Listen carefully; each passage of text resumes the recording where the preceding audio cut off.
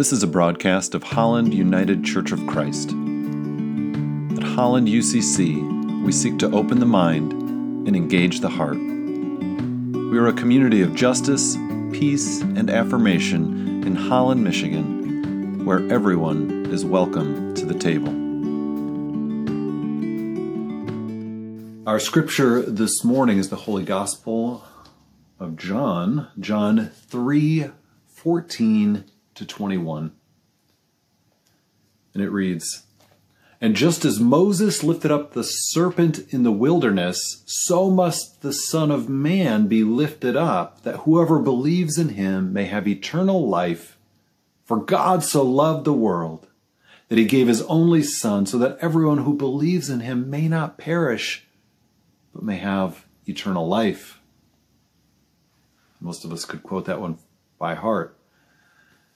Our text continues, "Indeed, God did not send the Son into the world to condemn the world, but in order that the world might be saved through him. Those who believe in him are not condemned, but those who do not believe are condemned already, because they have not believed in the name of the only Son of God. And this is the judgment, that the light has come into the world, and people love darkness rather than the light, because their deeds were evil.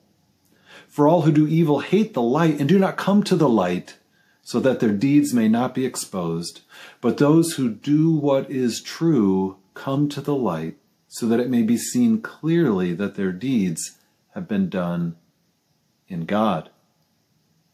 For the word of God in Scripture, for the word of God among us, for the word of God within us. Thanks be to God. Well, we've all seen the signs, haven't we? You know, our theme this morning is on John 3:16, trying to understand it and trying to get beyond misunderstandings of it. And at sporting events, it is not uncommon to see someone holding a sign that says John 3:16. And often, right, they're conveniently situated in great seats. If it's a baseball game, like right behind home plate, or at a football game, maybe they're behind the uprights, somewhere where the camera will focus in on them, right? And they know that they'll be on TV a lot and people will see this message. Well, what makes this verse so important? So important that if you could say anything to an audience, the one thing you'd want to say is this verse. Must be important and certainly worth our exploring a bit this morning. Well, it talks about God's love, right? And who doesn't want to share God's love? Again, most of us know this verse by heart. For God so loved the world that he gave his only Son, that whoever believes in him shall not perish, but have eternal life. You could say it blindfolded and backwards. Not sure if that makes it harder, but there it is. Well, it seems lovely, right? A beautiful sentiment that God so loved the world. But of course, it comes wrapped in a theological context, right? That's what's so critical in understanding this or any other verse that's popularly shared, is that the verse on its own is one thing, and we need to do everything we can to understand that. But when folks share it, they're sharing it in a theological context, where there's already a whole theology wrapped around it that shapes their understanding of what that verse means. And a lot of times, to get to a truer meaning of a text, we have to unwrap some of those theological assumptions, which become layers, which often keep us from getting at the text itself. And part of this theological context is the assumption that Jesus came primarily to address what happens after we die, whether we're going to go to heaven or to hell. And many theologians, N.T. Wright among them, notes that one of the greatest disservices we can do to Jesus and his teachings is to assume that he was primarily about what happens after we die. And so that's one of the main assumptions. And part of that assumption, if we look at the darker side, the darker theological assumption, is that if God didn't give his Son, pardon the pronouns, but using the sort of classical reading of this, there would be literal hell to pay. Right? That if God didn't give Jesus, there would be literal hell to pay. Again, let's hear it again. For God so loved the world that whoever believes in him shall not perish, but have eternal life. Now, it's easy, of course, to skip over that perish part, but we can't, right? Because it's a core part of the theological framework people are bringing to this text. And so the understanding is that without Jesus, people will perish. Now, of course, I might agree that without Jesus and his example of love, welcome, nonviolence, and compassion, that humanity would be in a worse, more precarious place. But I don't think that's what they read this as, right? By perish, they read that as meaning that God will send you to eternal damnation where you will suffer unimaginably for eternity. It reminds me of that scene in Return of the Jedi, right before they go out on Jabba the Hutt's sail barge, and Luke and Han Solo and Chewbacca are going to be thrown into this sand pit toward this creature in the desert, right? You remember that scene, classic scene, right? R2-D2's serving drinks, that whole thing. C-3PO says, "You will therefore be taken to the Dune Sea and cast into the pit of Carkoon, the nesting place of the all-powerful Sarlacc." Han Solo says, "Doesn't sound so bad." C-3PO goes on, "In its belly you will find a new definition of pain and suffering as you are slowly digested over 1,000 years. Chewie gives a groan and Han says, "On second thought, let's pass on that, huh?" And that's my response to the theology that misunderstands John 3:16. Let's pass on that. And the verses right after John 3:16, 17 and 18 go on to say that people who do not believe in Jesus are condemned already. Condemned. A harsh word. Well, there's been a big hubbub lately around an event that happened recently at Calvin University. I'm sure you read about it on social media or saw it on the news, right? There were some students who set out a table with a sign that said LGBTQ is a sin. The Bible says, change my mind.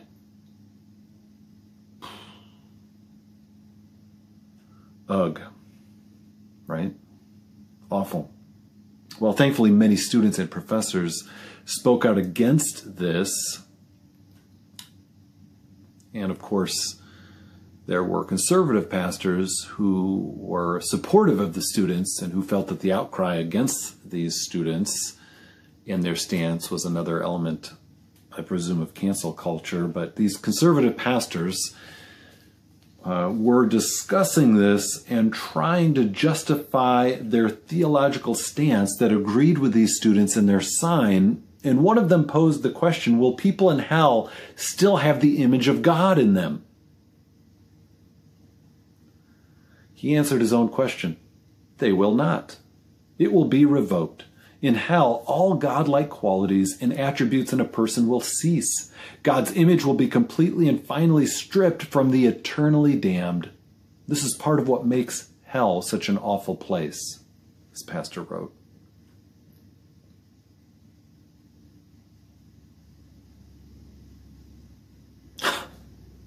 It makes me sick. I don't even know how to respond to that. It honestly makes me sick that there are pastors with this perverted view and perverted theology who are preaching every week to congregations here in West Michigan and beyond.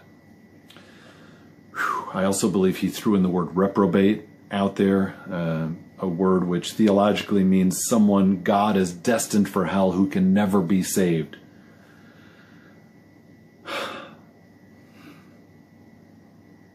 Can you imagine this?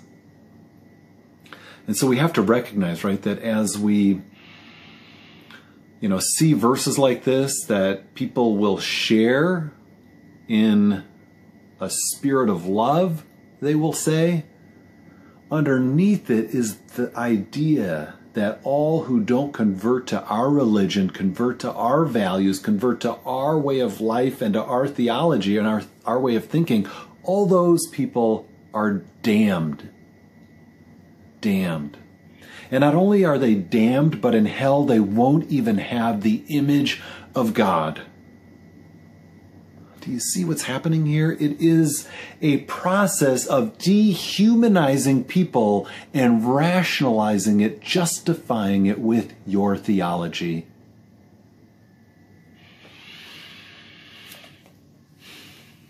It's an ugly and terrible thing to behold, and I want no part of a theology like that. Well, thankfully, we don't have to throw out verses like this because a closer look shows that these are poor readings of them anyway. Now, the context here in our text is Jesus speaking to Nicodemus. The beginning of chapter 3 has Nicodemus, a Pharisee, coming to Jesus by night, secretly. And though by the time it gets to our text, it isn't clear really if Jesus is still speaking or if the voice has now shifted to the narrator or the author of the gospel. But that's just a little bit of the context here, the situation in which these verses come out. And in either case, our text begins with a reference to Moses, right? Verse 14 says, "And just as Moses lifted up the serpent in the wilderness, so must the Son of Man be lifted up." Do you remember that story of the serpent being lifted up in the wilderness? It comes from Numbers 21 in the Torah, in the Hebrew Bible, a scene where on the journey from Egypt in the wilderness, the people, as often happens, are hungry, tired, and cranky. And frankly, after a year of pandemic and waking up on a morning where we were shorted 1 hour of sleep, we might be a little tired and cranky as well. But I digress. Numbers 21:5 says, "The people spoke out against God and Moses. 'Why have you brought us up out of Egypt to die in the wilderness? For there is no food and no water, and we detest this miserable food. What kind of menu do you have for us here, Moses? It's awful.' Well, then, verse 6 says, 'The Lord sent poisonous serpents among the people, and they bit the people so that many Israelites died.'" That'll teach them not to complain. Well, next God says, "Make a serpent and put it on a pole, and everyone who's bitten will look at it and live." And so Moses makes this serpent of bronze, puts it on the pole, and people who are then bitten look at this serpent on the pole and are healed. They're healed. Now, of course, there's a lot happening here in this story, and commentators note that it would take a study, quite a study, to find all the parallels in mythology here that the Hebrew tradition is alluding to or just frankly borrowing from. And the most obvious link and connection is with Asclepius. Asclepius. He was the ancient Greek god for healing, and his symbol was two snakes intertwined around a pole. Two snakes intertwined around a pole. And I think that may be where the American Medical Association, right, gets its symbol, right? The little shield with the intertwining snakes around a pole, right? It goes back to this ancient god Asclepius, the god of healing. Well, the idea was that opposites which war within are brought into harmony. And when the opposites within us, which are at war, are brought into harmony, there is a healing that takes place. And so let's think about that, right? This story shared here to shed light on the meaning of Jesus is not about heaven or hell, right? It's about healing here and now. And this idea of opposites warring within us actually makes some sense here in this passage because it goes on, right, to talk about light and darkness. And the reality is we all have within us the capacity for tremendous beauty and kindness and love, but we also have shadow sides, right, that can be selfish, can be more narrow, and can cause others hurt. And people who are ready to embrace the light are drawn to Jesus, but those who have turned inward on themselves, who have embraced their shadow side, well, they turn away, right? Because the light exposes the darkness. But this is not primarily about heaven and hell, right? It's about the choices we make every day to bring more light and beauty and love into the world, or to cause more pain or hurt. And we're reminded here that the light has come into the world in Jesus, and this is an important theme in the Gospel of John, right? John begins with this in the first chapter, which says, "In him was life, and that life was the light of all humanity. The light shines in the darkness, and the darkness has not overcome it." In other words, the light of God embodied in a person. Jesus is the best of humanity. He is the light shining in a broken and struggling and sometimes too dark world. And he came, of course, not to condemn it, but to heal it. To show us that we too are filled with light, that we too have the capacity to act out of love and to bring into being the kingdom of God here and now. And when the text references eternal life, right, our sort of traditional reading in the Bible, when we see eternal life, is to think heaven. Eternal bliss, right? Because that word eternal. But really, it's better translated the life of the ages, or the Jewish idea of the life to come. But the life to come in the Jewish mindset was not about an out of historical time and place, right, beyond this world. It was the moment in this world when God's peace, healing, and justice would arrive on this earth. And when we narrow the scope of a text like this to be talking about heaven and hell, salvation and damnation, we miss the point.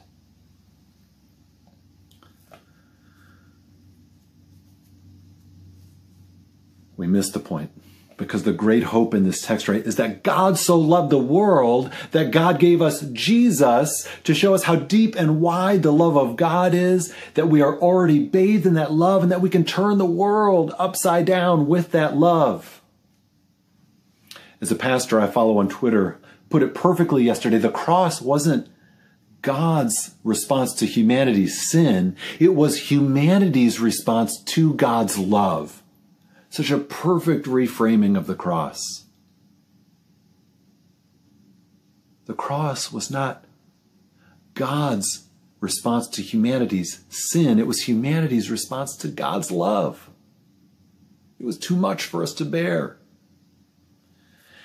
And now just another textual note here. I know we're really getting into the weeds here, but I think it's important as we try to properly understand this text. The word translated condemn here in John chapter 3 is in the Greek, the word krino or krisis, which really means to judge. And judge not necessarily in the courtroom sense of judge, but judge in the sense of make a decision about or evaluate, right? We make judgments on things all the time, and that doesn't necessarily have a negative connotation, right? It could be a positive judgment just as much as a negative judgment. And so we're invited to judge or evaluate whether our actions line up with the light that Jesus shines, right? Love of neighbor, care for the poor, sight to the blind, healing for the oppressed, and release for the captives. And of course, we know that there's a lot in this world and in us that doesn't line up with that there is darkness out there, and we have to name that when we see it, just as Jesus did. But we don't name it so that we can dehumanize people, we can demonize people. No, we don't do it imagining that God is condemning them. That couldn't, I think, be further from the point. We name it so that it can be brought to light. And so that people, including us, right, have a chance to turn from actions that diminish to actions that expand. And of course, the biblical word for such turning in our lives is repent. Because when the light shines, everything can be seen more clearly.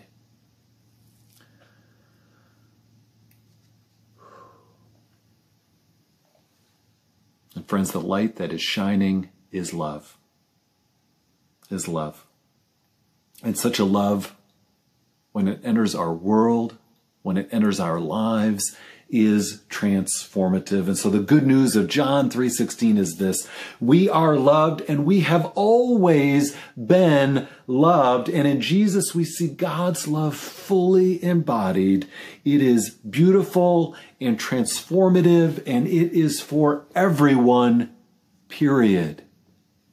Amen. And namaste.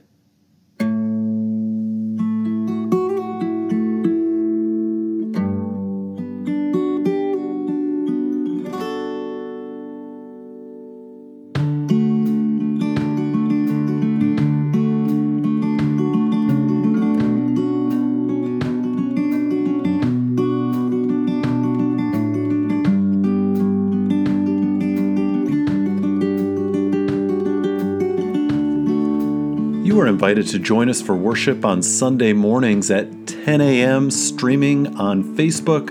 You can also watch these messages on the Holland UCC YouTube channel. And for more information, how to get involved, or to support our work, like us on Facebook or visit hollanducc.org.